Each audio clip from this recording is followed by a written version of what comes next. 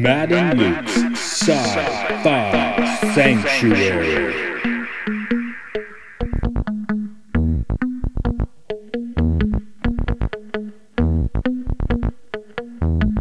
The year is 3013. The galaxy is scintillating in the mellow light.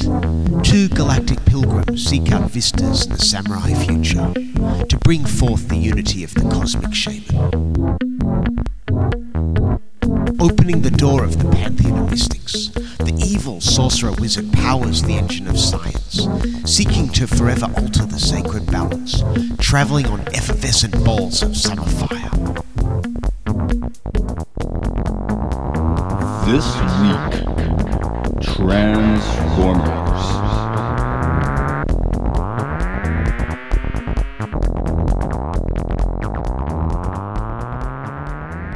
Okay. In the year 2007, I became a man. Man! Now you're a man. Do you know that song? No, it sounds like one you've made up. Oh, I didn't. It's the South Park guys. It's in their very classy film entitled Orgasmo. All right then. Anyway, you can I find. didn't even know that was those guys. Yeah, you can find that on YouTube. So get that. You will get in the mood for this film definitely with that one, which is really from 2007. Transformers. Yeah, I had to leave you with that reveal, right? Because you're the transforming dude. And what? Let's flip it. Let's flip. I'm flipping the table, man. Who are you? I'm Luke. Who are you? I'm Matt, and welcome to the Sci-Fi. Welcome to the Sci-Fi Sanctuary. Yeah, Skype just doesn't time us on that. Okay. It doesn't vibe with us constantly trying to throw sentences over to each other. So you say I'm the Transformers guy, but today we're joined by even more of a Transformers guy. He's the writer of Transformation. He's the one of the hosts of Podcast Maximus. It's Stuart Webb. Hello. I was just trying to work out who that incredibly deep voiced man who gave the introduction was. I don't know who you paid to come in and do that. But yes, I'm here as well. It's one of the big burly men that I paid to beat me up at the weekends. Yeah, well, I've heard about you and your big burly men as well. Yes, it's Is that where the friend of Bears comes in? The Bears come and beat you up? Matt, I've said on multiple occasions that if I was killed by a bear, that I would happy to go that way. But in this case, I do mean like bears. Oh, okay, that's cool. Because Nagano will, definitely here in Nagano, Japan, I think we have a few bears rolling around. But Hokkaido has the ones with some scary claws. That's the northern island in Japan. Anyway, moving on. We're not talking about bears today. We're talking about very large robots. I'm probably the shallow end here, but I'm on the real end. I played with lots of Transformers when I was a kid in the 80s, right? And built the Ark out of wooden blocks and kind of ran from there. We've had a guest on the show a few times, Andrew, so we combine our Transformers and G.I. Joes and do it all in the mid-'80s, the late 80s, and then I forgot about it for a while. So this Transformers movie was interesting in that it was the first time where my childhood was clearly being sold back to me. So, of course, I was very excited to go see it. I did see it in Japan, actually. Yeah, 2007. It's one of the first date movies I took my now wife to. Transformers is a date movie, yeah. Oh, absolutely. That's beautiful. It's bringing people together in harmonious love. I don't know if you liked it. Right, imagine if you took it to see the G.I. Joe film instead. You'd probably got about your 8th wife by now. Yeah, just like Henry VIII and the 8th. Does he have 8 wives? I thought it was 5. No, he had like 5. Yeah, sorry, it's because he's the 8th. Anyway. He probably went to see G.I. Joe instead, or at least the 16th century equivalent. Luke, you're a little more deep. I'm just coming with weird childhood vapors that, reconnect with my adulthood. But I know you and Stuart both have probably more notable stories to tell here. Luke, you want to get rolling on that? Well, yeah, as a kid, I think I first got into Transformers. I inherited a bunch of Transformers and some VHS tapes of the show secondhand. And then, obviously, a few years later, we had Beast Wars, which was like my generation's Transformers. And I got super into that. And then, for a few years there, I wasn't, like, crazy into it. I guess I was more into the Pokemon and the Digimon. And then it was around the time that the rumours that a film was coming started to surface. And this was after, in the UK, we had those Citroen adverts where the car turns into a robot and does a little jig. And everyone was like, oh, they're going to make a Transformers movie with those effects. And I picked up my old Transformers. I picked up some new ones. And me and my brother watched the anime. And then I sort of got into the comic books, got back into it. And then, yeah, this movie came out. And it was like, I would say it's probably the biggest movie of my life. It was a huge event film at the time. And it was just like, oh, I've been waiting all this time for this movie exactly. And I actually remember... there was a girl I was into, and I was trying to get her to go on a date with me to see this film. And she, had almost agreed to it, so much that I booked the tickets, and then, oh, no, actually, she couldn't go. And then I ended up going with my buddy instead. But, I think I saw this one. And you married your buddy? Yeah. Well, yeah, and then the marriage didn't work out, and that's why I fled to Japan. Mm. No, I did actually end up seeing the second Transformers film with that girl, so there you go. It's a beautiful story of romance. But then even after that, my Transformers obsession just got deeper and deeper with more movies, an insane number of figures, more comic books, and even going to Transformers conventions, which is where I befriended the gentleman we're hearing today, Stu. So I think you're even deeper into Transformers than me again, right? It's like Russian dolls, and yeah. I am. Yep, I'm the man inside. I'm the man inside Matt, and you're the man inside me. It's just said, what's about to come out of me in a second will surprise you all. But I said beforehand I wasn't going to be as classy as the Mission Log guys. But my personal Transformers fandom goes to when I was 5 or 6 in my first year of school, where I wasn't particularly enjoying my first year. I was having a lot of trouble fitting in.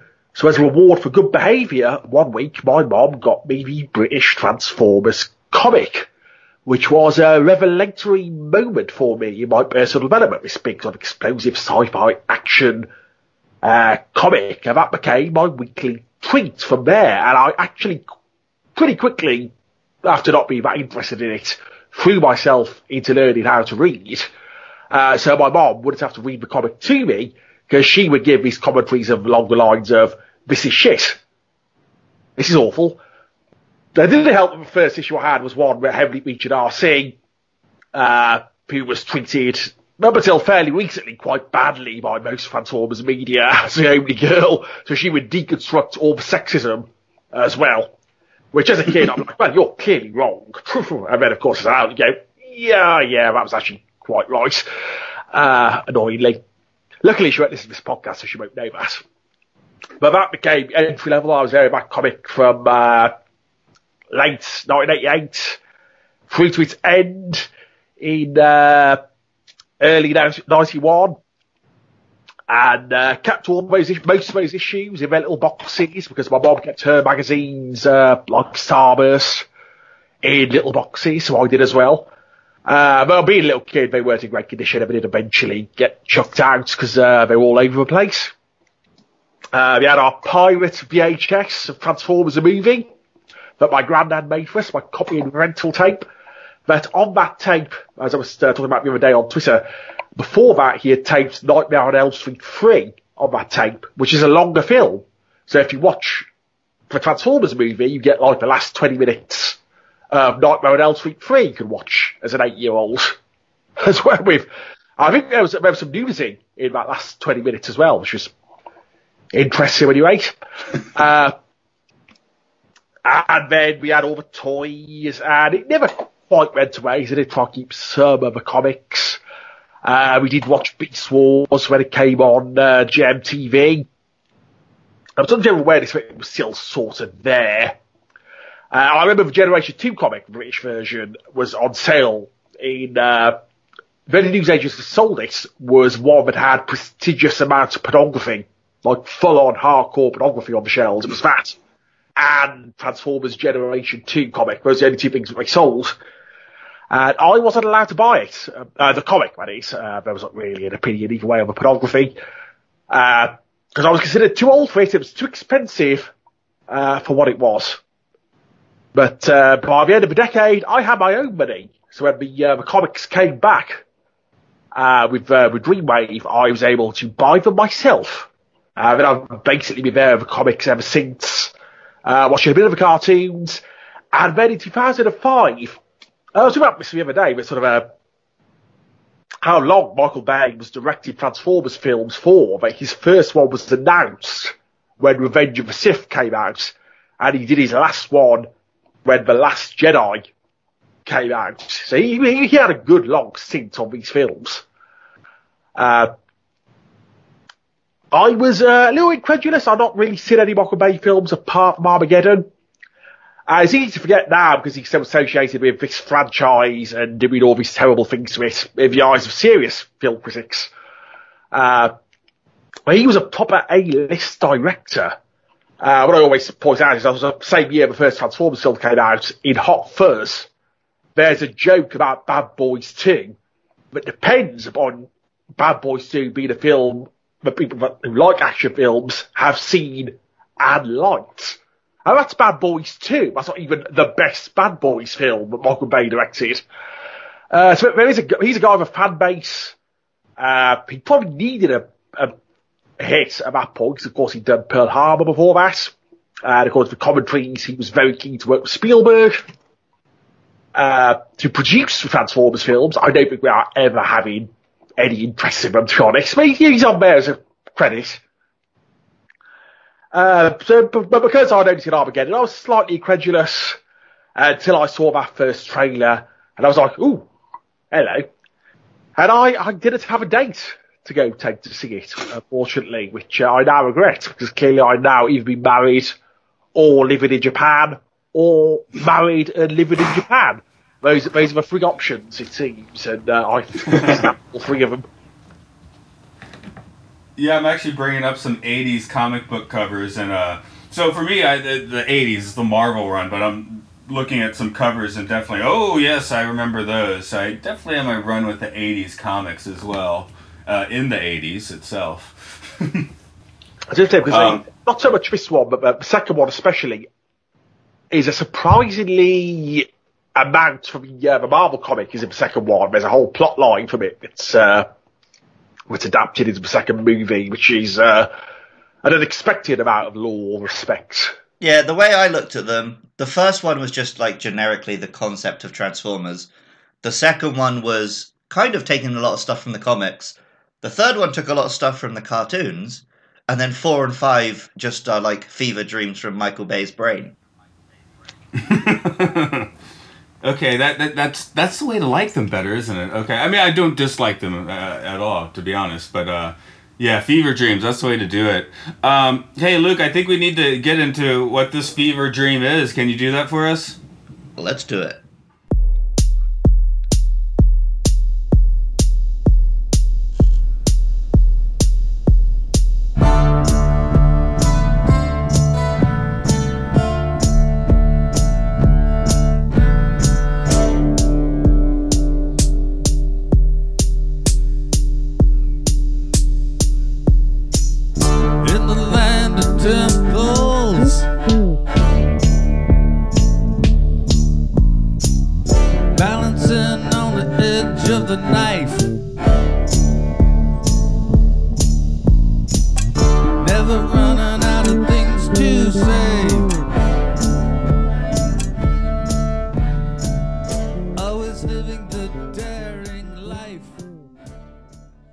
Before time began, there was the Cube.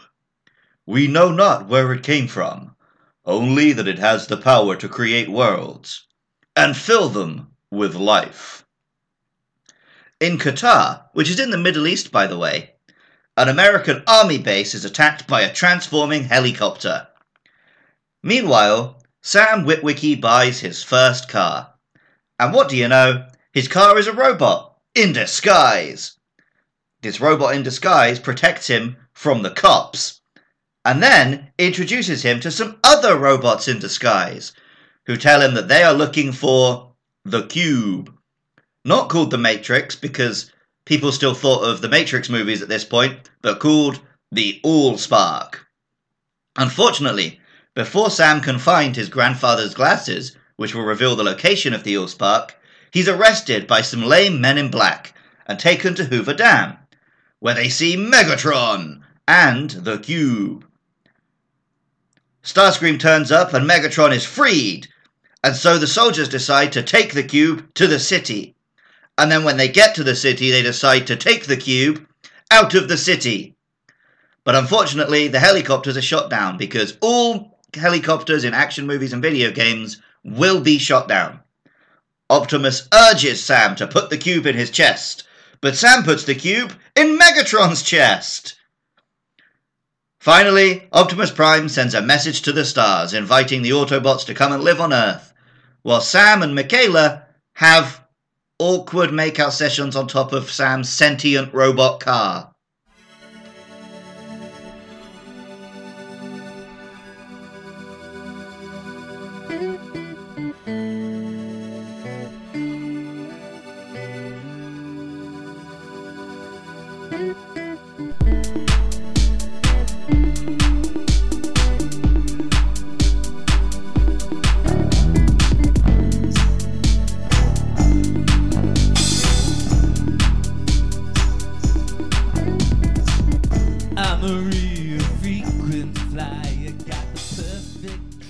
One story I left out, I think this is formative. This is long before the movie. This would have been 1985 or 1986 when my first grade cafeteria decided to serve fish, Jell-O, and milk all together.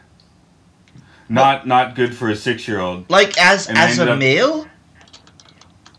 Well, I mean, they were separated in the meal, right? But that was the meal. It was like Jell-O with fish with milk, which it's not a good connection. And I actually hurled like all over the middle of the cafeteria floor, which I guess should be more traumatic than I think it is. And my dad must have felt that way. So the only time I remember getting a Transformer, I had lots, but I guess he felt bad. So he got me Whirl, the Autobot helicopter. Not like that mean old helicopter you talked about in the synopsis.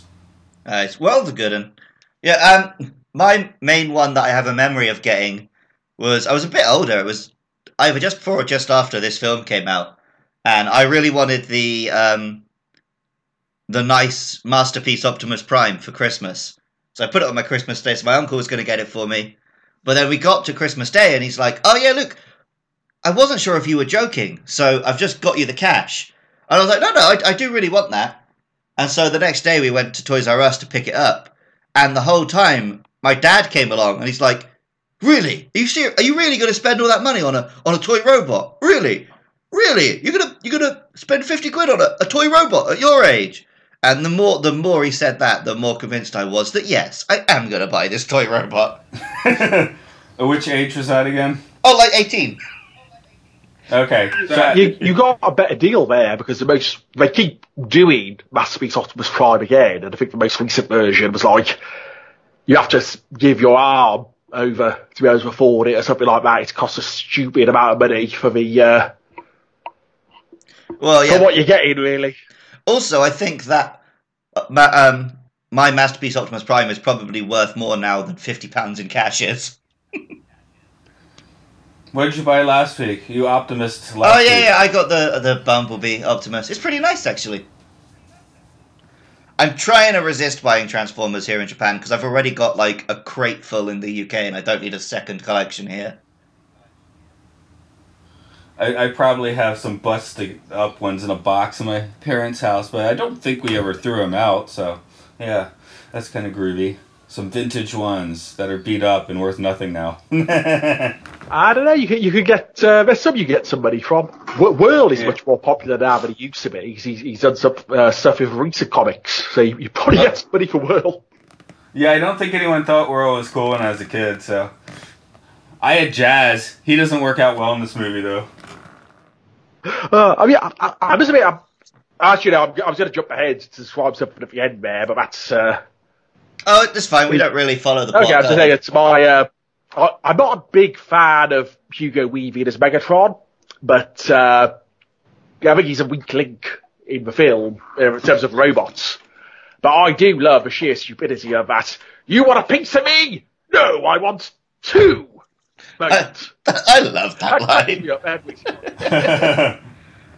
Well, yeah, I just wrote, Weaving, but okay, the first actor is Weaving, which I think I got 80% through the movie. I was like, okay, I know this isn't like the right actor doing the voice. Who is it? Oh crap, it's Weaving. So the fun thing is I had already written the note, Megatron can smell his stink, the one in Sam's pants. And I was like, wait a minute, why did I write that? Oh, because it's Hugo Weaving, that's why. He's actually an odd bit of casting because none of the other robots are played by, to do inverted air comma quotes, name actors. That's because more of a thing in the sequels, and he's really the only sort of big star name they've got in to do a voice. And he literally phoned it in. He was in Australia and he phoned up Michael Bay and said his lines down the phone. And it's okay, but it's I'm not sure why they bothered paying Hugo Weaving to do that. Well, it's I guess with not having the right actors, Starscream certainly doesn't stand out here because they I guess they got him right once they got to Bumblebee, but here he's just there, and that's not a Decepticon that should just be there. He's got a bit more of a role in 2 and 3. Yeah, but this one in particular, because I don't know, that, Cobra Commander, all that, he's stuck in my mind, so when I got kind of a milquetoast Starscream here, the sequels definitely do him better. But yeah, he's phoning it in, because they added so much digital artifacting and stuff to his voice. You can watch the movie and still not quite figure out that you're listening to Hugo Weaving anyway.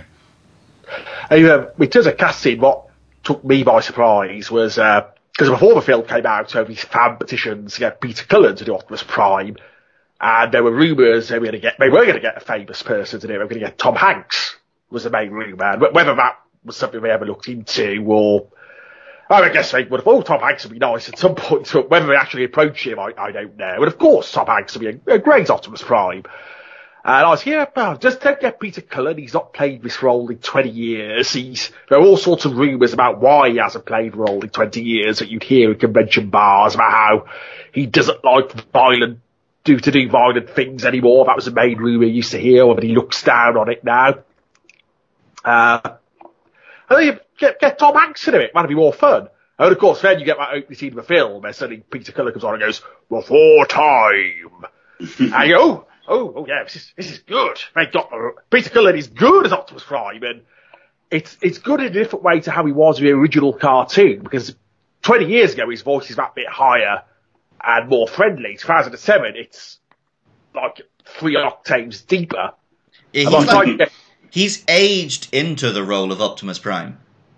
By the time you get to Bumblebee, it's another 4 octaves deeper, a decade, and it's really down here now. And I don't think he'd be able to do the next one because he's even lower at that point. I don't know how much he smokes in the average day, but there's a huge weight to his voice in this film, and it gives that opening narration weight, and that opening narration is just exposition.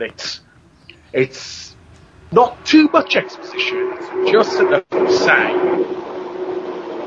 that, don't worry, Matt can mute that train that's just gone past him. Oh, okay, sorry. That was my train, anyway. I will go back a bit to allow for seamless edit.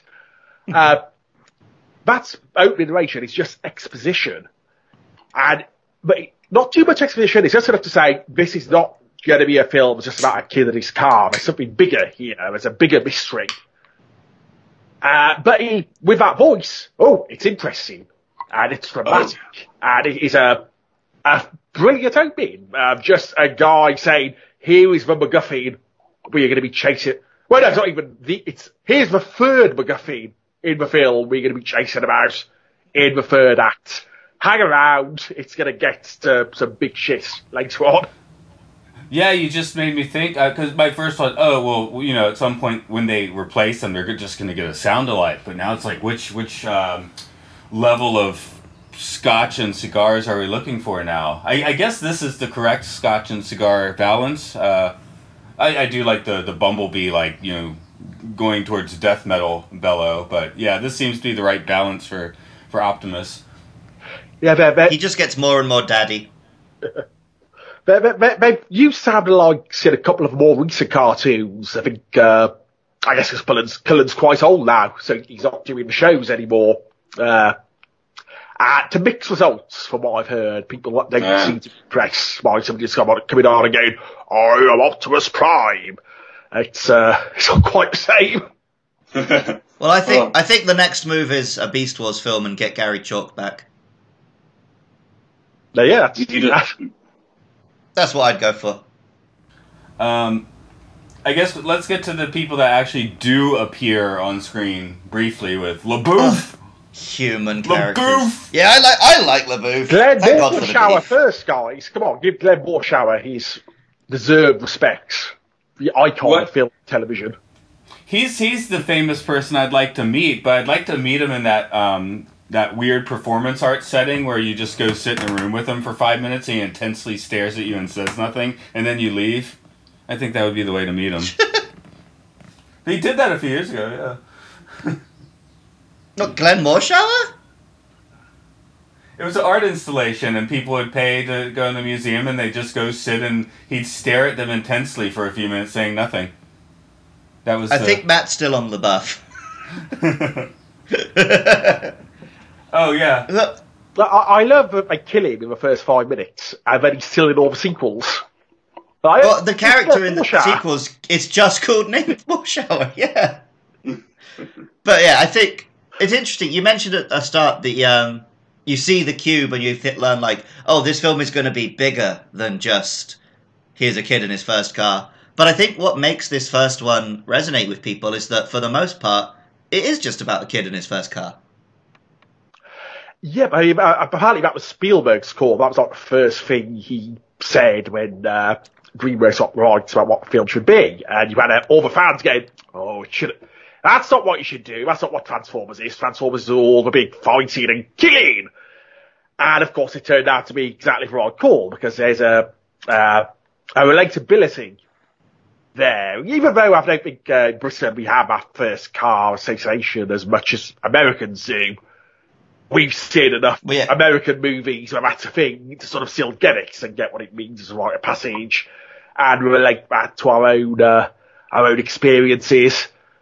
But yeah, like I said, this film for me was right at the time where I felt like, okay, this is the end of my childhood, and I went into adulthood, and so the film's themes, even though in the UK I didn't get my first car till my 20s because it's not as cheap as it is in America.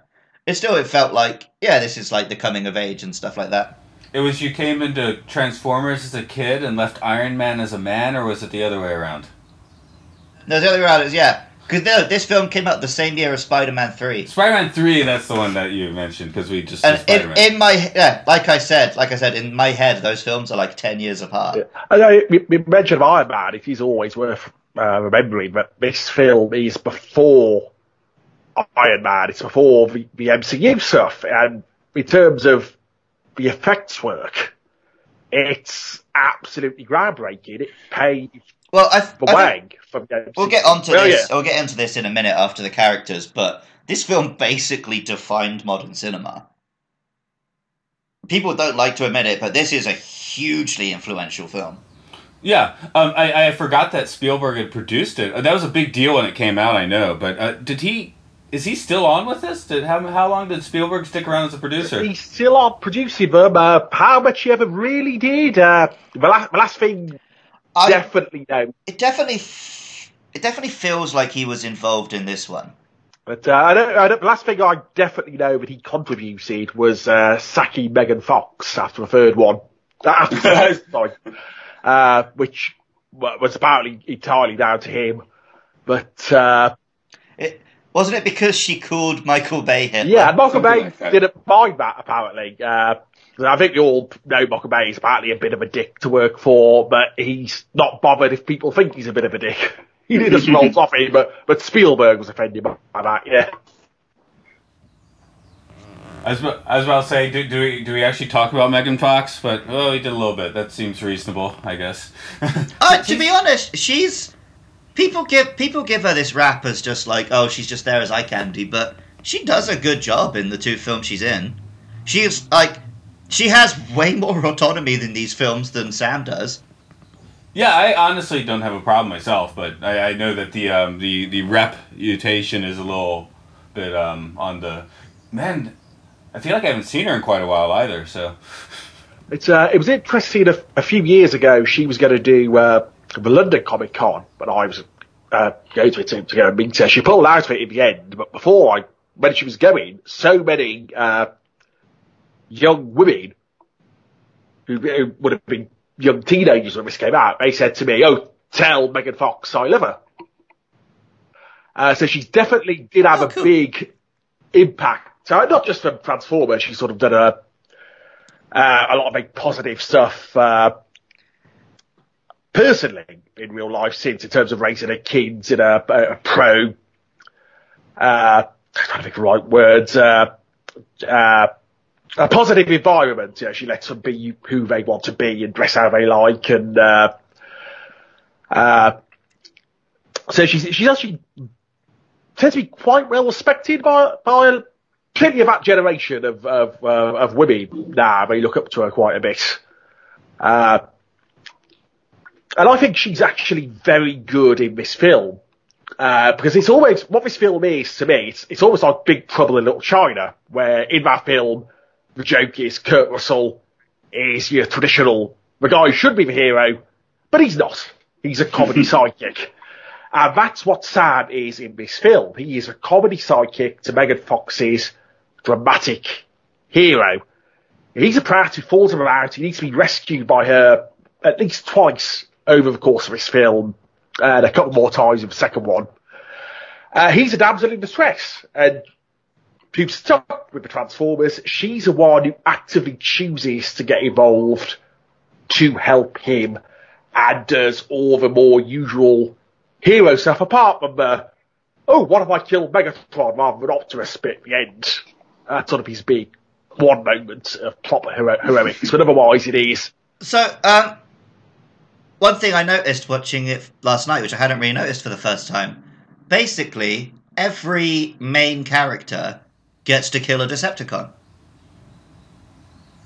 Oh, right. So Megan Fox kills Frenzy, Optimus Prime kills Bone Crusher, Bumblebee kills Devastator, Lennox kills Blackout, and then Sam kills Megatron. So much death. But I just like they nicely pass all them out. Each main character gets to kill one each. Yeah. And which is tighter plotting than you usually give these films credit for.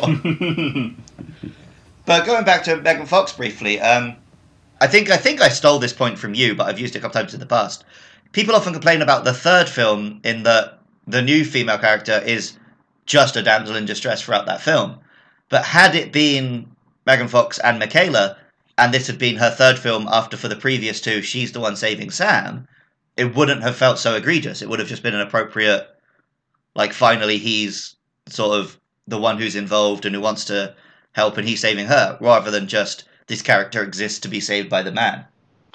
So the third one, I really like the third one, but the character of Carly definitely suffers from the fact that that was a script written for Megan Fox, but they maybe changed 2 lines in that script. So one of them was a line explaining that she's English.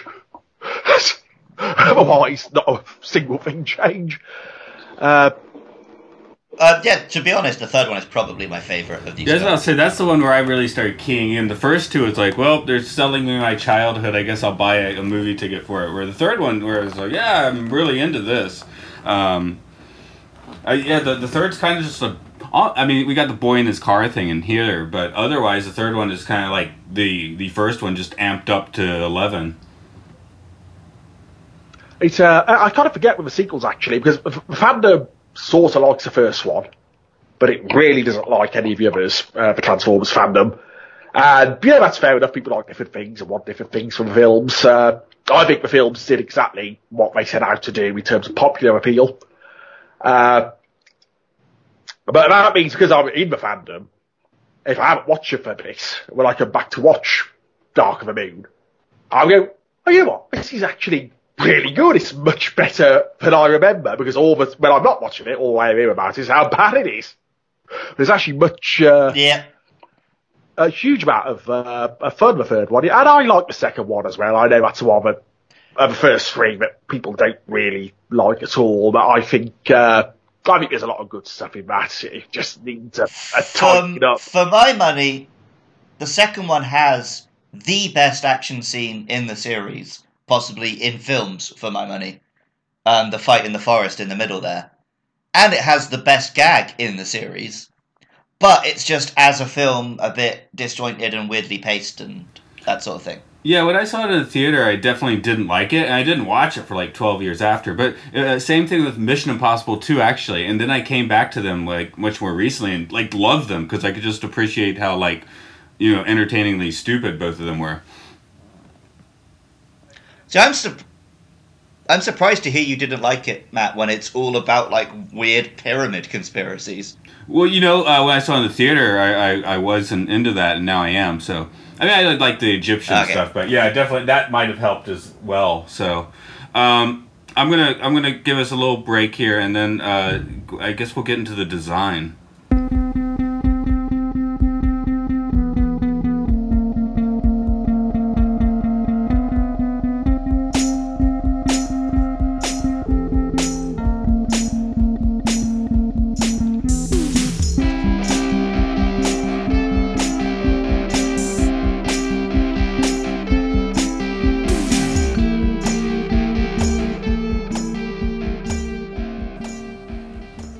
Okay, let's get into the design and that sort of thing. We already sort of said, but yeah, this is pretty much the template for the modern blockbuster, the fight in the city, noises that was in every movie for 5 years. This movie borrows some sounds more than I remembered. It like straight up has the Terminator theme a few times. That was weird. Yeah, I forgot about when I watched it last week. Where it's just going for do, and I actually sat through all of the end credits to see if there was a proper Terminator theme from, and there isn't. So presumably that just is very close. Yeah, it's never quite the Terminator theme, but it's definitely the same vibe. It's legally different. I also like that there's a sound that they use several times that is directly between the Star Trek the Motion Picture down V'ger sound and the Inception wow. It's like right halfway between those two, so I just found that entertaining. Oh yeah, of course. But yeah, I remember the big one that made me realise was the first Avengers film, where it's just like, oh, they're just fighting the Decepticons in this film. Yeah. The whole end act of that film is basically the same as Dark of the Moon from the year before. Well, there was a 5-year period where every blockbuster, the third act was just Dark of the Moon. Yeah, what's the other one I get confused? Is it Winter Soldier? It has a big airship. I guess it's in the airship. Oh yeah, that has the airship bit. Yeah, and then Man of Steel has a city fight with a big beam in the sky. That one, I'm sure there's plenty of others which have a big city fight with a beam in the sky. I'm thinking of the airship thing where I just completely confused Dark of the Moon with Winter Soldier with the other one that was in our triumvirate there. Avengers. Yeah, thank you.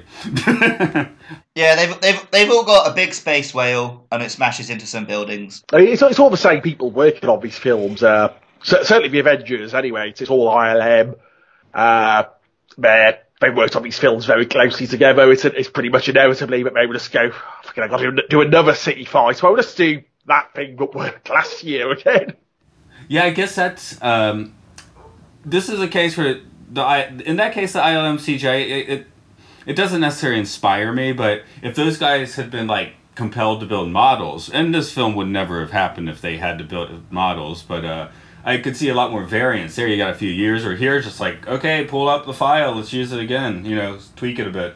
Well, I will say, people often complain about the very indistinct and generic Transformers designs in these films, but the 5 main Autobots in this film look great. Like, they're very distinct. They, like, are reminiscent, if not of the cartoon characters, and at least they have a very distinct character. They're, like, brightly coloured. And maybe in the sequels, when they start throwing in more and more Autobots, a few of them are more generic. And, of course, a lot of the Decepticons are very indistinct grey blobs. But I think, like, Optimus, Ratchet, Bumblebee, Ironhide, you look at those guys, you know exactly who you're looking at in these films. And they might look a little janky here, but I think one of the selling points when this came out was, we designed these models where, like, all these parts would actually transform properly. So I think that has something to do with it, too. By the time we get to Bumblebee, they're just trying to make them look like the cartoon, which honestly is cool with me. But I appreciate the let's try and make these things practical as well.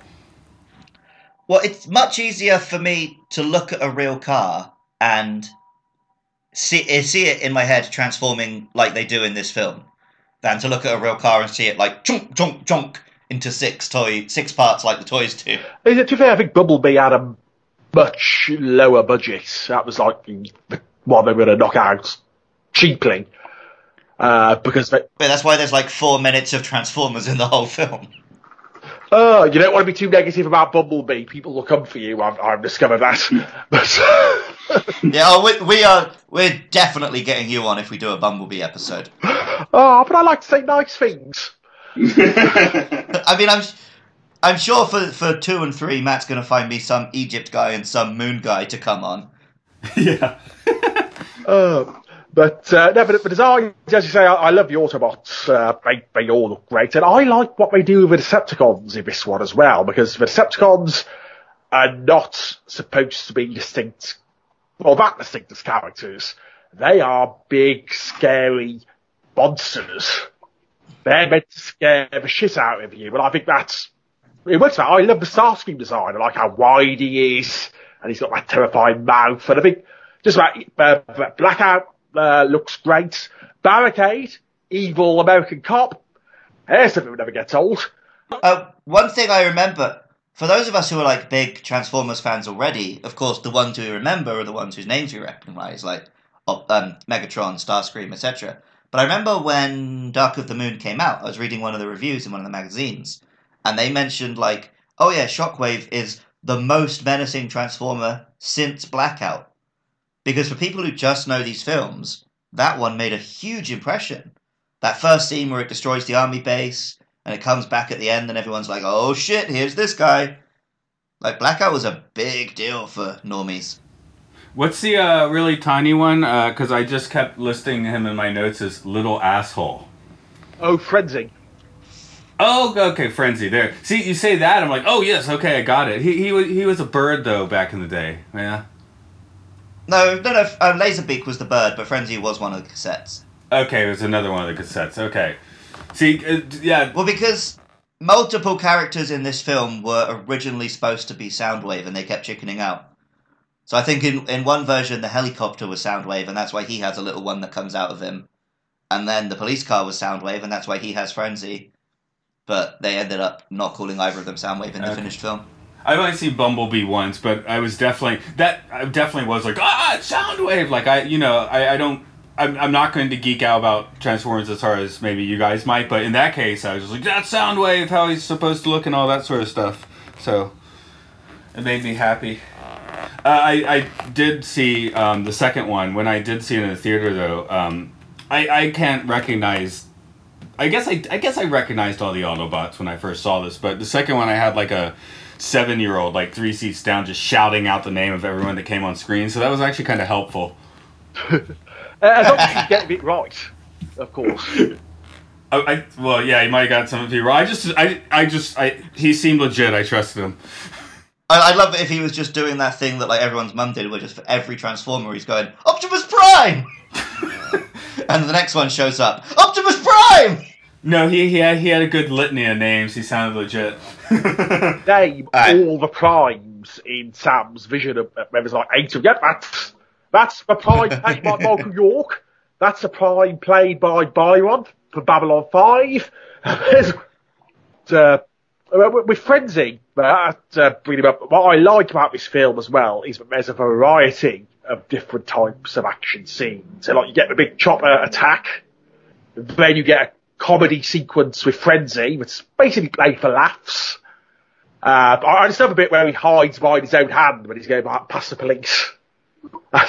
Yeah, it's such great animation. Yeah, and the American president being played as an idiot who has to be got rid of and put in his bunker away from harm. Because so you do anything up. It's so funny to look back on when we thought George W. Bush was as bad as it got. And it's interesting because people talk about the pro-military stuff of these films, but I think they tend to be a little bit more cynical. And I think Michael Bay perhaps plays the military a bit more. So obviously in this one, the president is an idiot. When you see military in American films, especially when there's like real equipment, that means the military is funding part of this, and you know they're in and asking for certain things. There are definitely scenes where this film was so horny for the military. Right. The first time both times they call in an airstrike, and it's like showing all these guys in the comms room, and there's this heroic music playing, and it's like, yeah, God bless America, we have this huge operation for bombing brown people from the skies. Right? Yeah, The majority of the Decepticons all turn into American military vehicles. And but Michael Bay convinced the military to let them do that by convincing them it was cool to be Decepticons. Which... What? Schwarzenegger knew it was cool to be the baddie. Yeah, it's cool. These guys are cool. You'll like me, these guys. Suckers. Yeah, these films are never quite as pro-military as people think. Like, in this one, it's very pro-ground-level soldiers, but the top brass are all made out to be idiots. But by the fourth one... The fourth one is very pro the Chinese army. The fourth one's about American CIA death squads. There's definite cynicism. By the fourth and fifth one, the army are straight up the bad guys. I think they need to be in a Transformers movie. Because, yeah, when there's that time where they got, like, the Autobots are, like, the secret defense of the military. That's, nah. Your heroes need to be on the run to make things really effective. It's also, when people talk about military stuff, but Transformers is a military franchise. It's about two armies. So there's always going to be a degree of pro-military stuff in there, because Optimus Prime is a military dictator. Yeah, I guess if anything bugged me in this one, it was maybe in the idea of that military base. Maybe that's what... I liked this movie when I saw it, but something didn't sit well. And I guess it's cool that the Autobots are in a pretty despondent position in this movie, but I just feel like you need an arc. I do like, though... they made a conscious decision in this film, which they kind of go back on in the sequels, so that, like, well, these guys are transforming robots, so they don't need a spaceship. They are the spaceship. They don't need to hold guns. They can transform the guns. And that was, like, a whole thing in this one, and it makes for a very, like, cool and unique design. But I can't remember by the second, but by the third one, yeah, they are flying around in spaceships. Optimus is holding weapons, and they basically thrown out that design principle. But in the first one, yeah, it's a smart little bit of design. Speaking of which, that's also just Megatron. I wanted him to actually transform into a giant flying Magnum. See, I actually think it's really smart that Megatron doesn't take on any Earth form. He stays alien, because, like, Megatron doesn't want to turn into some crappy human thing. That's not a crappy human thing, like a 50-foot long giant Magnum that flies, man. Actually, it's a Wolfer PPK. No. See, you were trying to... Well, actually, Luke, it's a Wolfer P38. It's the Man from U.N.C.L.E. gun, not the James Bond gun.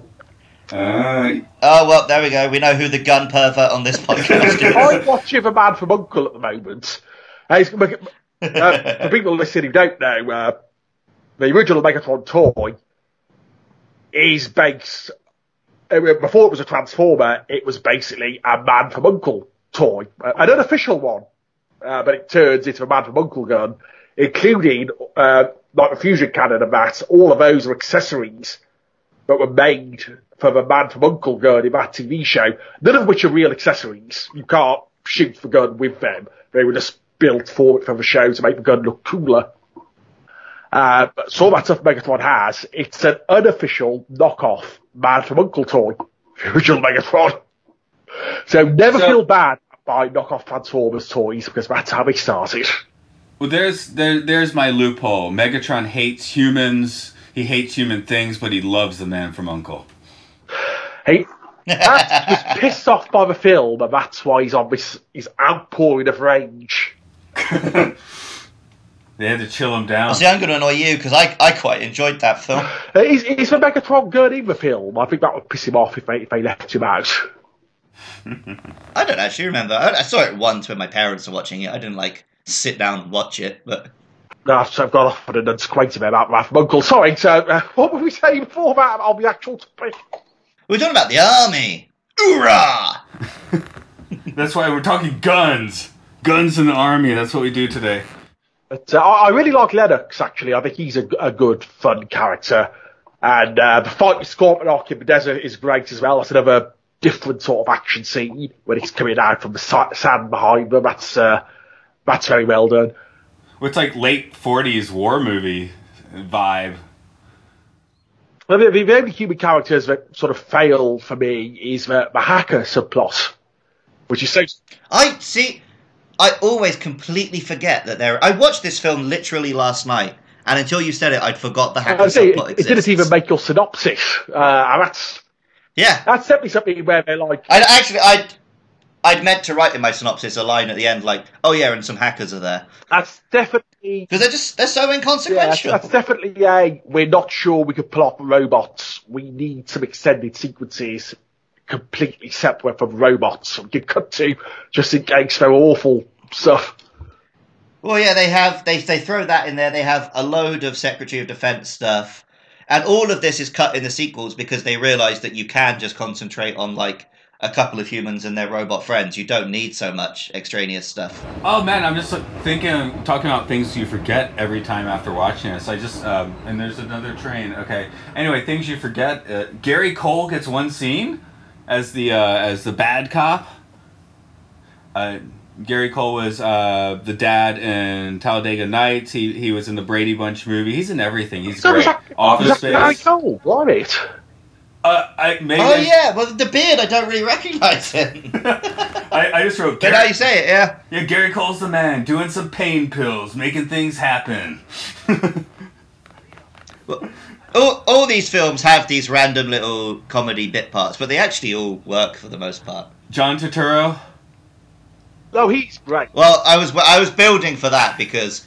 he's the one bit of the cast we haven't mentioned yet who is legit really Before good. You get to him, man, I'll just say the tiny one that always gets me with this one. There are others in the sequels. The small one that always gets me with this one is Andrew, the geek from Buffy, just sat next to the Australian woman, having two lines. Tom Legge, you were clearly thinking you were going to be someone at some point. I was the big bad in one season of Buffy. And now I'm in a Transformers film saying two lines. Bang. This is going to be the start of something good for me. And then he was never seen again. How many Transformers films did Tyrese Gibson actually end up in? Because he's in several. 3. He's in all 3 of the original and then Shia LaBeouf trilogy. Okay, gotcha. Because I remember... He's not in 4 or 5, but Lennox does come back in 5. Okay, it's just funny how... Oh, sorry, let's say Lennox comes back in 5 because they realised how awful the human characters were in 4. So shit, we've got to bring some of the old ones back. I mean, I know Mark Wahlberg is a terrible human being, but I find him very entertaining to watch. Do you know? Yeah. You said you're going to check up on that. Did you check up on that? When we did Planet of the Oh, Apes? I still haven't found. Well, I still haven't. No, I forgot. Oh, one nice. This isn't a callback. This is like a reverse back. Several times in this movie, I know I told Luke before I wasn't super into the last night, but the one thing I really loved was the tiny singing robot, and I felt like he was just off in the wings in several scenes of this movie, especially the Megatron Frozen scenes. You hear a lot of that. Oh, Yeah. So yeah. In my mind now, I'm like, Don't worry, Matt. You are among Cogman fans. Oh yeah, I mean, the problem with the sequels is, but because they add all this reverse mythology onto things further back in time, it turns out during this film there were hundreds of Autobots on Earth just hanging about, not getting involved. So I call Hot Rod and his magic time gun and Cogman, have them sort some shit out. Jazz might have Jesus lived. fucking Christ! Beep beep beep beep beep beep beep beep beep beep beep. Breaking news. Yeah, Mark Wahlberg is a real piece of shit. Yes, he is. Yeah. I'm just on the Wikipedia subheading hate crimes. That's not a In good June start. 1986, Wahlberg and three friends chased after three black children whilst yelling, "Kill the N-word, kill the N-word," and throwing rocks at them.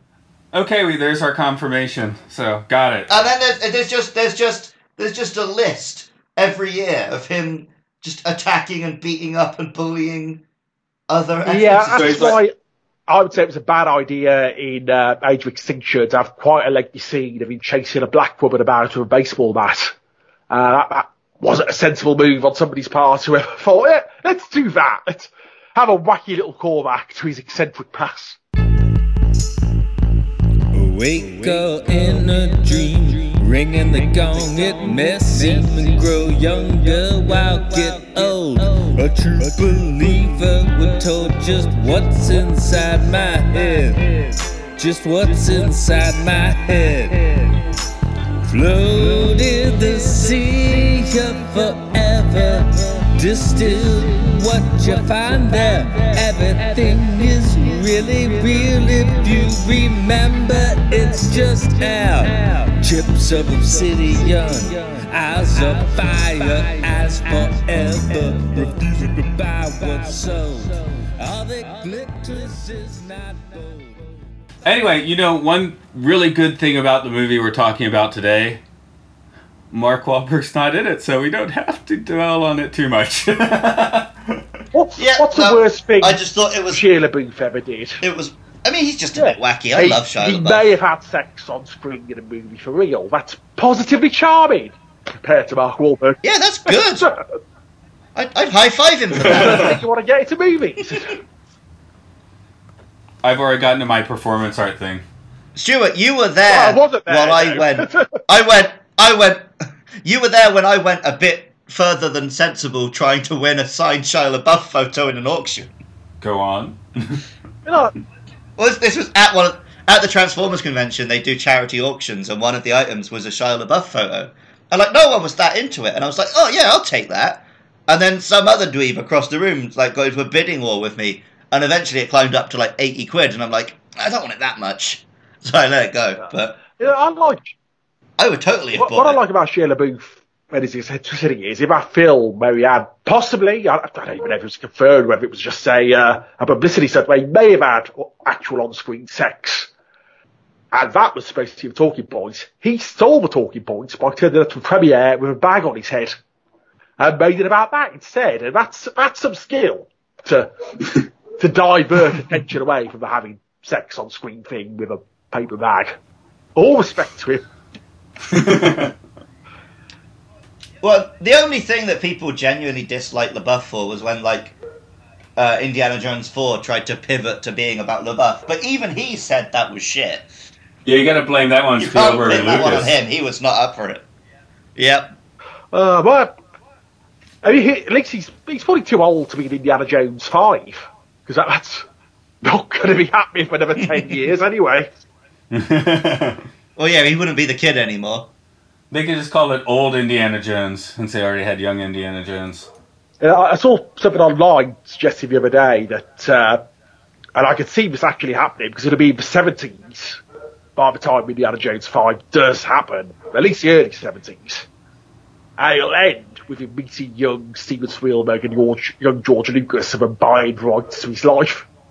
That sounds like exactly the sort of lame shit they would do.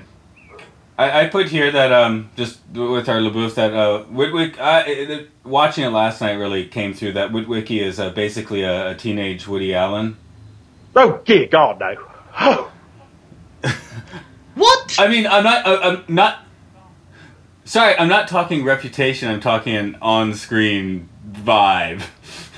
This isn't the film where the guy has to get the "I'm not a paedophile" card out. That was the fourth one. No. Yeah, I'm talking 70s Woody Allen, like on screen. Like I just felt like that was a reference point or something. Because in 2007, he'd still get away with that. There's that like that nervous comedy energy is definitely the thing he brings to these films. Yeah. And if you watch a lot of the extended stuff and the deleted stuff on the DVDs, like LaBeouf is ad-libbing through all of these scenes, and he's a really funny guy. Like Shia LaBeouf comes from doing stand-up at the age of 12. And also, he just about looks like maybe he could be in school. More so than some films. But he still looks a bit... More so than some of the other teenagers. What? Well, yeah, like that... The Trent guy that Michaela's with at the start. He's like, there's no way that guy is in high school. You can't lift that many weights by the time you leave high school. The great thing about him is that character, still in high school, is in the Friday the 13th remake. I think you mentioned that, yeah. he gets to say the most brilliantly bad line during a sex scene ever. It's, "You have stupendous tits." It might be amazing rather than stupendous, but it's. I can one up that just a bit. I hope it's stupendous. I can one up that bit. It's a good line. Don't get me wrong. The best one ever is Night of the Demons. 1989, 1990. Anyways, the Jock's line in that movie, his insult is, "Eat a bowl of fuck." That's always. All right. Well, if we're on awkward lines in the bedroom. So the girl I was going to take to see Transformers 1, we eventually ended up dating, and between us we were giggling at the fact that Shia LaBeouf's name means "thank God for the beef." And I lost my virginity to this girl. And afterwards there was a bit of an awkward silence, and she just says, "Shia LaBeouf." You're welcome. And you were hoping she meant "thank God for the beef," rather that was who she was thinking about. Yeah, she had her eyes closed and was thinking of... I mean, if you got to think about Shia LaBeouf, I get it. He's a handsome man. Just not in profile.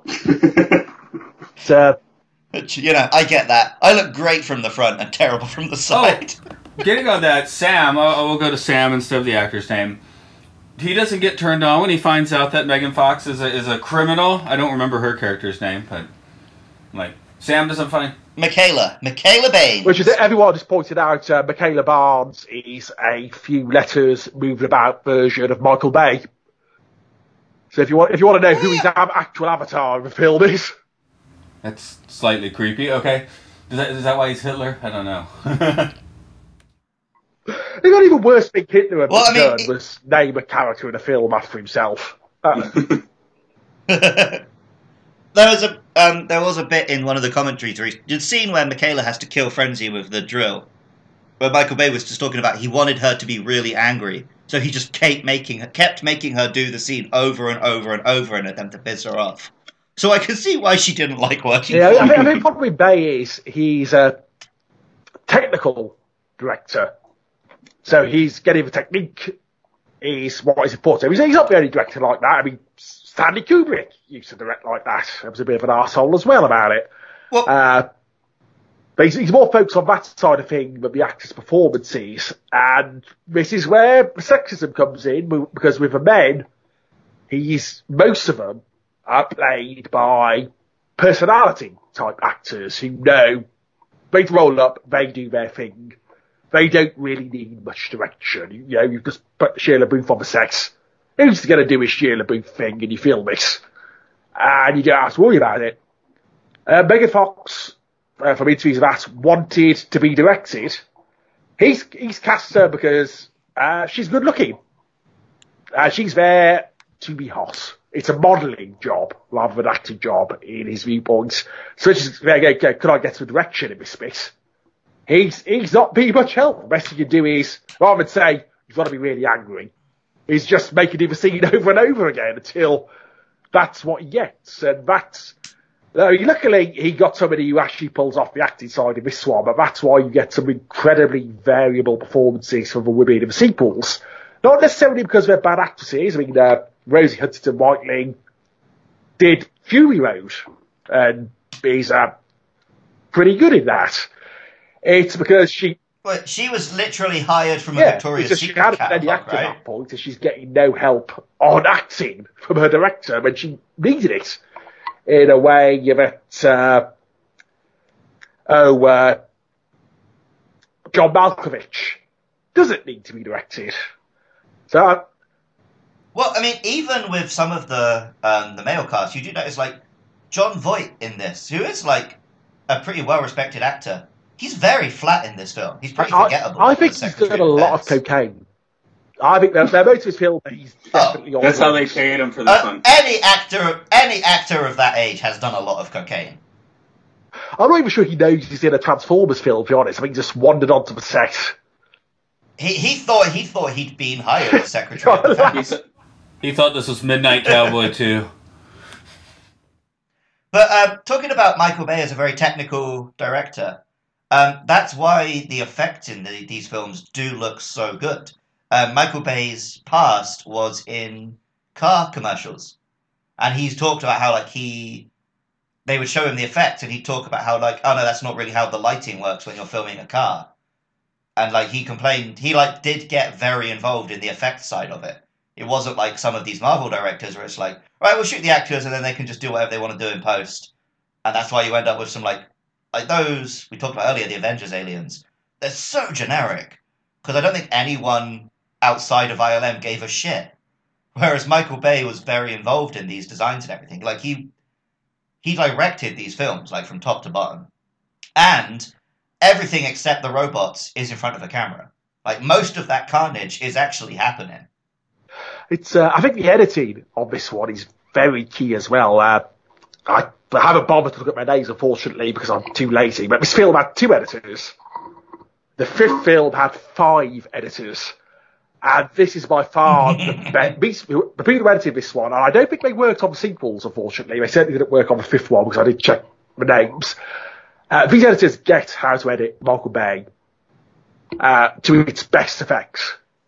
I think that's true all through the first 3.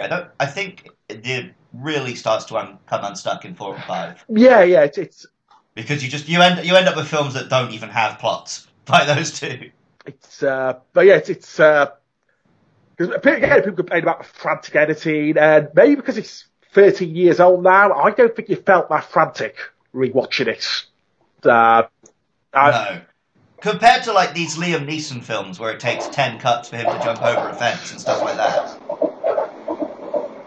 This film is shot a little frantically, but it's just in a way that feels like you're on the ground watching military footage. Yeah, that's an intentional technique to say before. It works well. I could follow all of it, which is again something people say you can't do, and I've never understood my complaints, especially about this one. So the editing deserves a big shout out because it really helps and meshes well with May's direction. Where was that? Oh yeah, I guess the story is clunky. The one thing that I guess this was the most expensive film ever when it came out, but something, I don't know, there's a bit of clunk in the story. I guess it's because it goes from sitcom to war movie to, the modern blockbuster and just has a little bit of whiplash. The editing is fine, but the script itself has a little whiplash. Well, that's why we have that hacker section. They weren't quite sure what they could get away with this one. I'm surprised this was the most expensive film ever made at the time. I hadn't realised that. And they had to reuse a vehicle from Triple X. I think Superman Returns was more expensive. Was it? Okay, I seem to remember that being a selling point. Superman Returns was ridiculous. But I think Superman Returns, it was one of those Star Trek motion picture things where the budget was all the unmade films that they spent. Well, yeah, that might be part of it. Went against it. I would be surprised if you're right about that, Matt, because I feel like this film, they was a bit unsure about it when it first came out. Yeah, but you did have that Spielberg for the first time ever on this podcast, I'm going to bother to check. Well, very excited. I know who's the tank one? It's Devastator. Or Brawl, if you go by the toy. That tank is from Triple X. They just grabbed one out of the Paramount parking lot. Which, while Luke's checking that, I would tell one of my current obsessions, because at the moment I am rewatching the Friday the 13th films as well. And the 6th Friday the 13th film, which is also a Paramount film, has a Camaro that's exactly the same type as Bumblebee in this film. They're both Paramount films. This film uses vehicles from other Paramount films anyway, and you'd have to get an old Camaro from somewhere. So I'm like, I'm more obsessed about whether that is in Friday the 13th Part 6 is the same Camaro as plays Bumblebee in the 2007 Transformers film, just painted yellow. So if there are any car fans out there who know the history of that car, I'd be very interested to know that. Yeah, I was one of the guys that really wanted Bumblebee to be a VW Bug, but that's because I drove a VW Bug when this came out, so... So, Matt, yeah, it's not even in, like, the top 50. Well, now it's... And that's unadjusted for inflation. Okay. No, there's loads from before. Okay. Maybe, yeah. A couple of the sequels get in That there. might be what I'm thinking of. I know one of them. Maybe it was Dark of the Moon that I'm thinking of, but yeah. Well, no, Dark of the Moon was the one that made the most money. Oh, okay. And even the fourth one, which people think of as not doing well, was the highest grossing film the year it came out. Like, these films are popular. People like them. There are people online who try and make a thing of, nobody really likes them. People somehow get tricked into going to them, but everybody sort of actually hates them. But some of the arguments that I've seen, but nobody actually likes them at all, is what people say. But the first... Right, but people went and saw five of them. More people went to see Revenge of the Fallen than saw this one. More people went to see Dark of the Moon than saw Revenge of the Fallen. Slight tip off from Age of Extinction, but still $1 billion worth of people went to see the fourth one. And it's only then you start to get a drop off. And the next two still made money, except in the eyes of Paramount, because of their technical logistics. I think the thing with the fifth one is it costs too much money, so it didn't make enough for them. Yeah, which is why Bumblebee costs so much less to make. And they're sort of odd about Bumblebee, but they say it was like a steady hit, but maybe very slowly do the seventh one, and maybe sort of very indecisive. So I don't think it did the money they wanted it to. Even though again they were both still successful films, so it's, people kept going back in bigger numbers, and nobody went to see Dark of the Moon because they hated Revenge of the Fallen, apart from die-hard Transformers fans. So they like them, yeah, they enjoy them as ridiculous big screen popcorn nonsense in an era where cinema tickets are very expensive. So if you're going to go to the cinema, it's generally got to have some big oomph to it. Yeah, I mean, I don't hate these films, but it was definitely like Pavlovian response that drove me into the theater for the first four of them. It's like, oh, Transformers, that is made for me, I will go see it.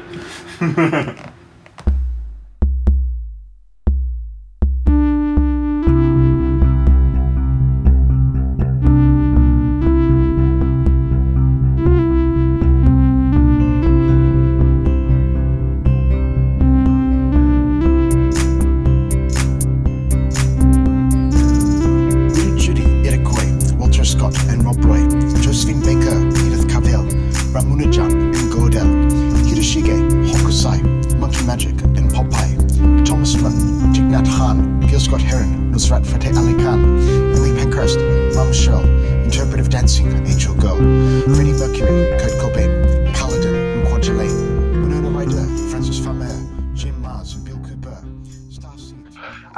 Luke, sorry, you were going to go on about John Turturro, or however you say his surname, weren't you? Oh yeah, I did. I haven't. Yeah. So actually, he's the character who appears in the most Transformers films. Human character, anyway, because he has a little brief cameo in Bumblebee, and he's in the 5th one. But yeah, Agent Simmons, just hilarious performance. Yeah. And so, like, we were talking about how this film is kind of anti-government. They have, like, their shady Men in Black organization, but it's not S.H.I.E.L.D. They're never cool. And, like, Agent Simmons is such a dick. You're so happy every time he gets put in his place. But then by the time he's coming back in the sequels, you just love him.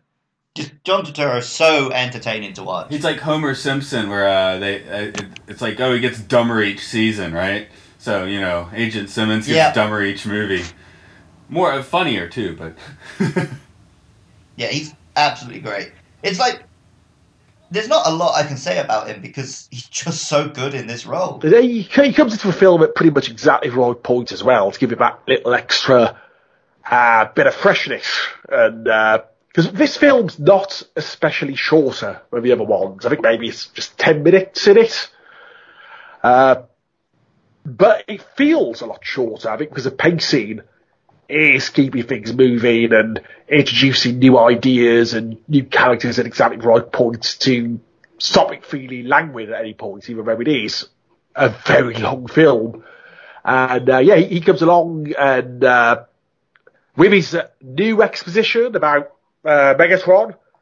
So he's basically a functioning plot character to come in, introduce him into Jeopardy and explain things. But he does it brilliantly, because it's funny. You still get the information you need from his performance. And you get a couple of good sequences out of him as well. Great character, fun character. Also, I just want to, while we're bringing up things we forgot to mention, before he comes in, but around the middle of the film, we have the scene where the Autobots first, properly arrive, which is just one of my favourite pieces of any film ever. I love the music in these films. It's not, super original, but it's just really well done. But, you have, exciting action music, you have patriotic military music, and then you just have that amazing theme tune for the Autobots. And ba ba ba ba ba ba ba ba ba ba ba ba. And the scene where they're all landing and that music's playing, I've watched that on YouTube a billion times. That I bought all the soundtracks for all the Transformers films on CD, and I listened to that song in particular a lot. And it's only ruined by that stupid comedy character running around going, "Oh my god, this is even better than Armageddon." Is that on the CD? No, thank God. There you go. And there are YouTube cuts where they've taken out the sound and just have the music, and I like to watch those versions. But there is that. I mean, there's that. The biggest controversy of this film, is about the music too. Right. There's no Transformers theme. Oh, that doesn't bother me. It's Stan Bush was going to make the touch. There's no touch, yes. Man. I don't care about the Transformers theme. I want the touch. For each of these films, some band tried to push their version of the Transformers film, and maybe it made it onto the soundtrack CD, but it never made it into the film. And also, Stan Bush would always try and push his new version of the touch, and that wouldn't even make it onto the CD. Never mind the film. Yeah, I'm not sure if it's on YouTube anymore, but because he realised it was terrible. But there was a version of the touch he did off his own back to try and sell for the second film, but has Linkin Park melodies through it because he's trying to be cool. And he looks. It's still there. I showed it to Matt when we did the 1986 film. And it's horrendous. He looks like a child molester hanging around the park. There's a funny German guy on guitar who looks like Clive Anderson, and there's the Uri Geller rapper. And God bless Sam Bush. I love the 86 film. It's wired into my soul, and I enjoy the soundtrack, but it would have been insane to put his music in films like Linkin Park. I have a song for. There's got to be a YouTube cut where they have the Megatron and Optimus brawling at the end of this film with a redubbed with like the original touch. That would be fantastic. Must be on YouTube somewhere. No, but I want to see it redubbed with the crap new The Touch, where he's forgotten that you can regulate your tone when you're singing. So it's just you got the touch, you got the power.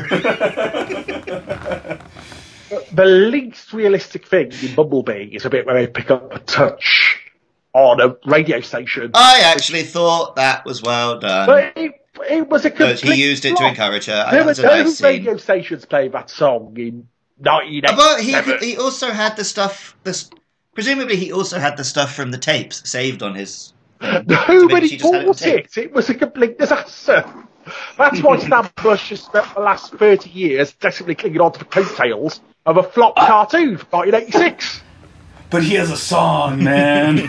I got this one song that 8 nerds really, really love. I will do That's pretty crap in the first place.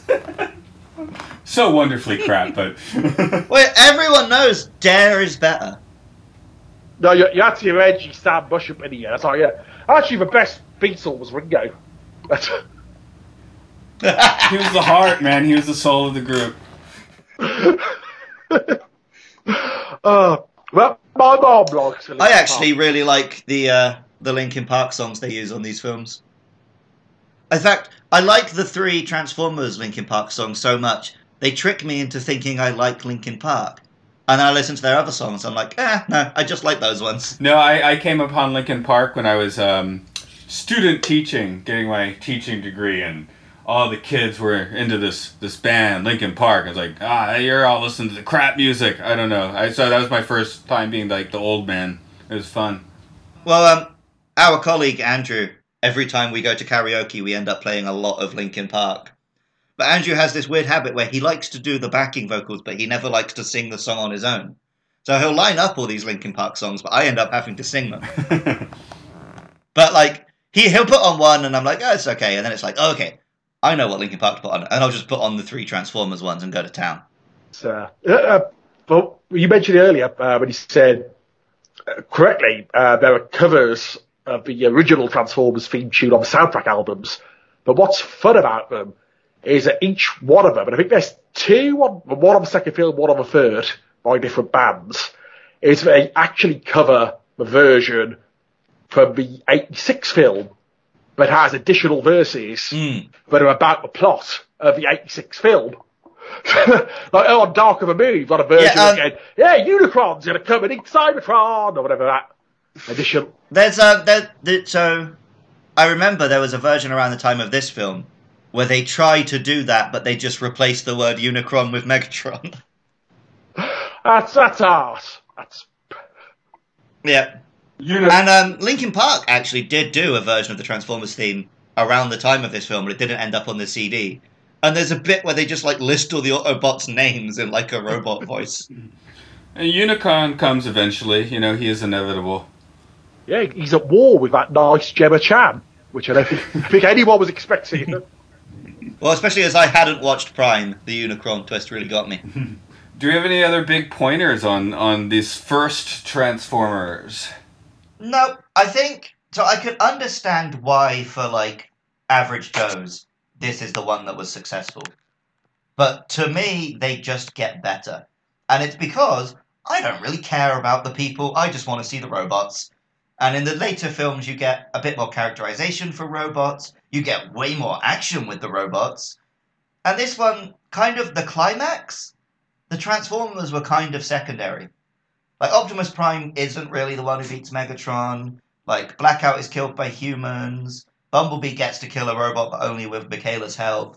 Whereas by the sequel, it's just, here's Optimus Prime, he's got big swords, he's going to chop up some bad guys. And that's what I'm after, to be honest.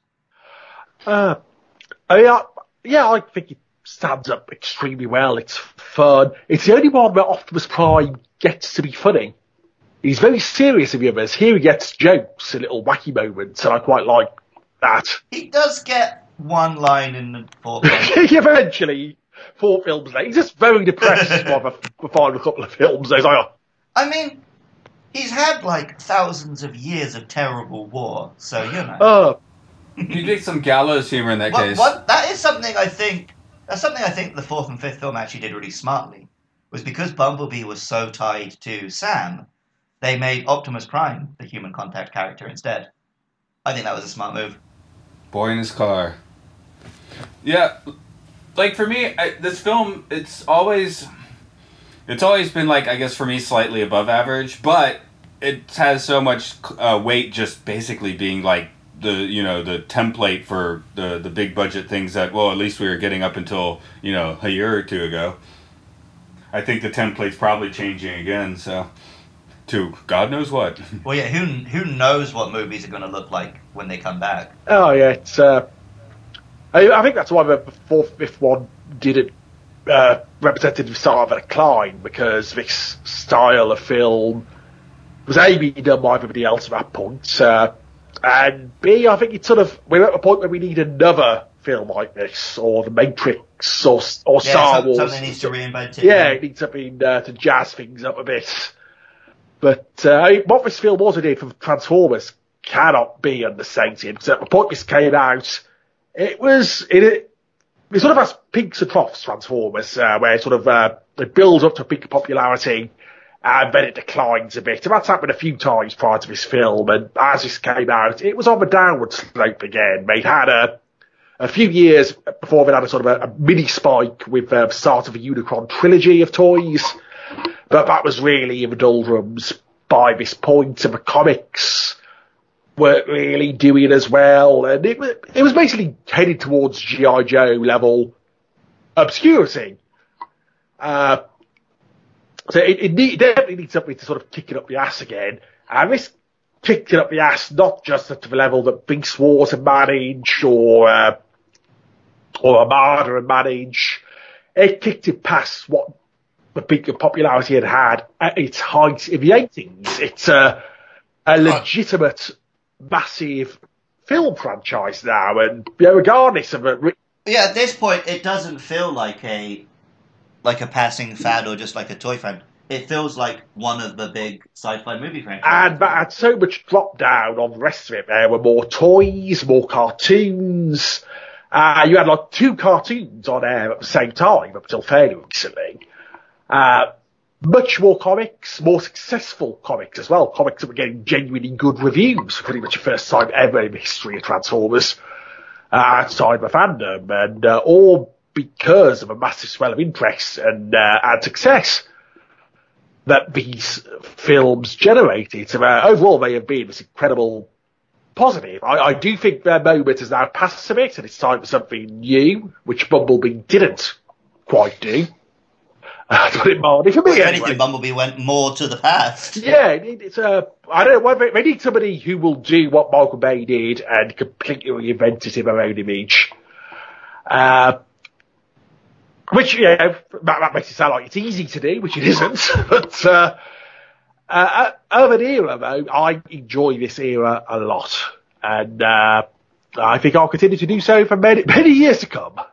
Well, yeah, I watched the first one last night, and I'm already kind of jonesing to power on through and watch the rest next week. That means you're going to, that. Oh, I know, but I got to watch Independence Day first. There we go. Which you'll notice compared to this has a certain amount of clunk. Not in a bad way, but they're both just maybe both Independence Day or the first Transformers, their status is simply bumped up by being the cultural touchstone of their particular eras. It is an interesting little fact about Independence Day. That film had no assistance from the military. And you know why they wouldn't give them any assistance? Because they all blew up. It mentioned Area 51, yep. They you've got to take the mention of Area 51 out or you won't get any support. And so there were no...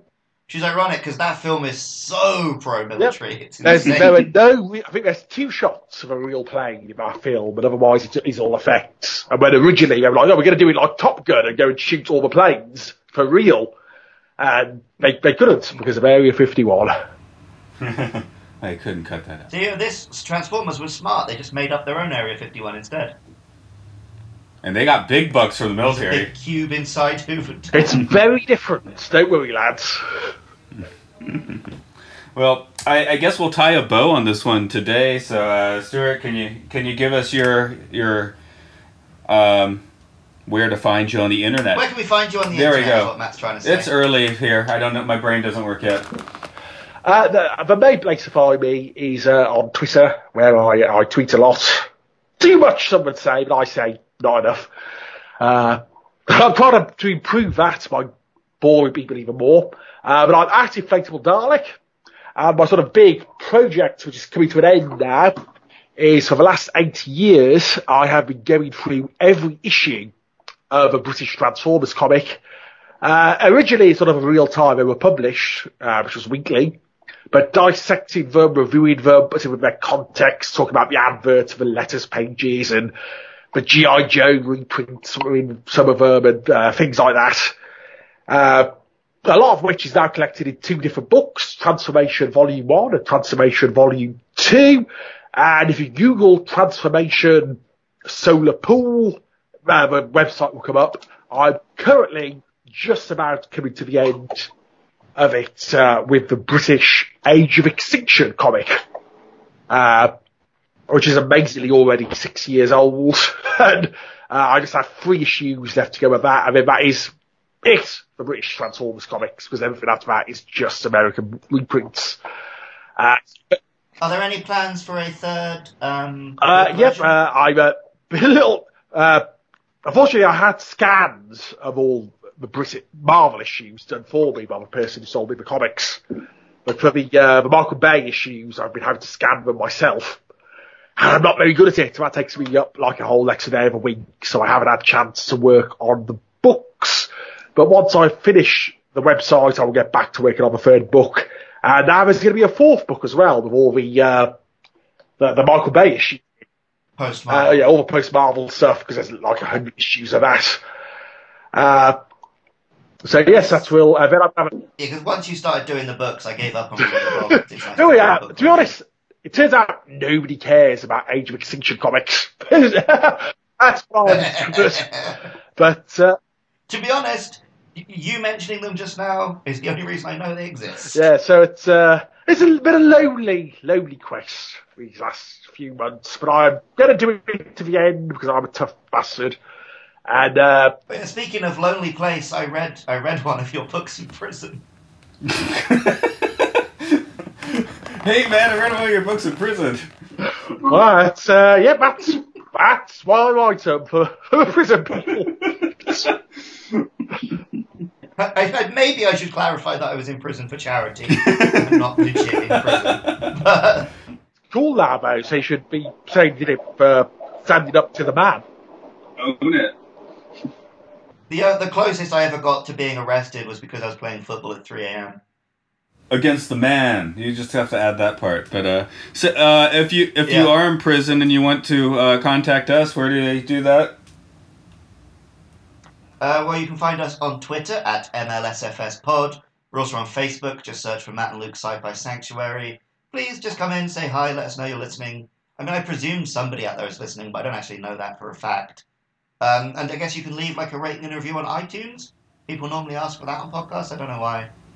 Yeah, we don't know how analytics work. It's fun. Luke will... Yeah, I honestly don't know how many people listen to this. I have zero idea. It's fun that way. Well, I hope it's more than just me, because I only came on here to promote the Age of Extinction comics. So somebody would read Robert Roxy. No, man, you're talking directly into the void right now. Enter the void. How do you do that sometime?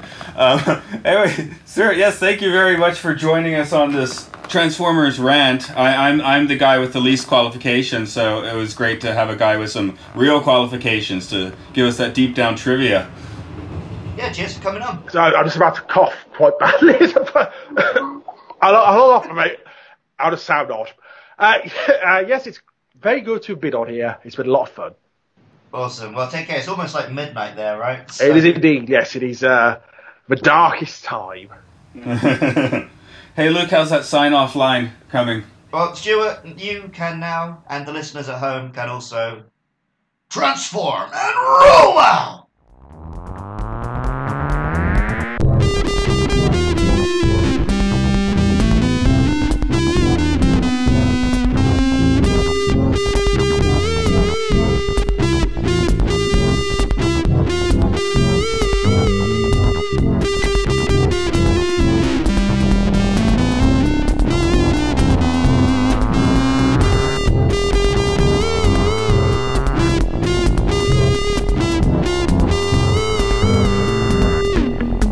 Next week, we celebrate our Independence Day.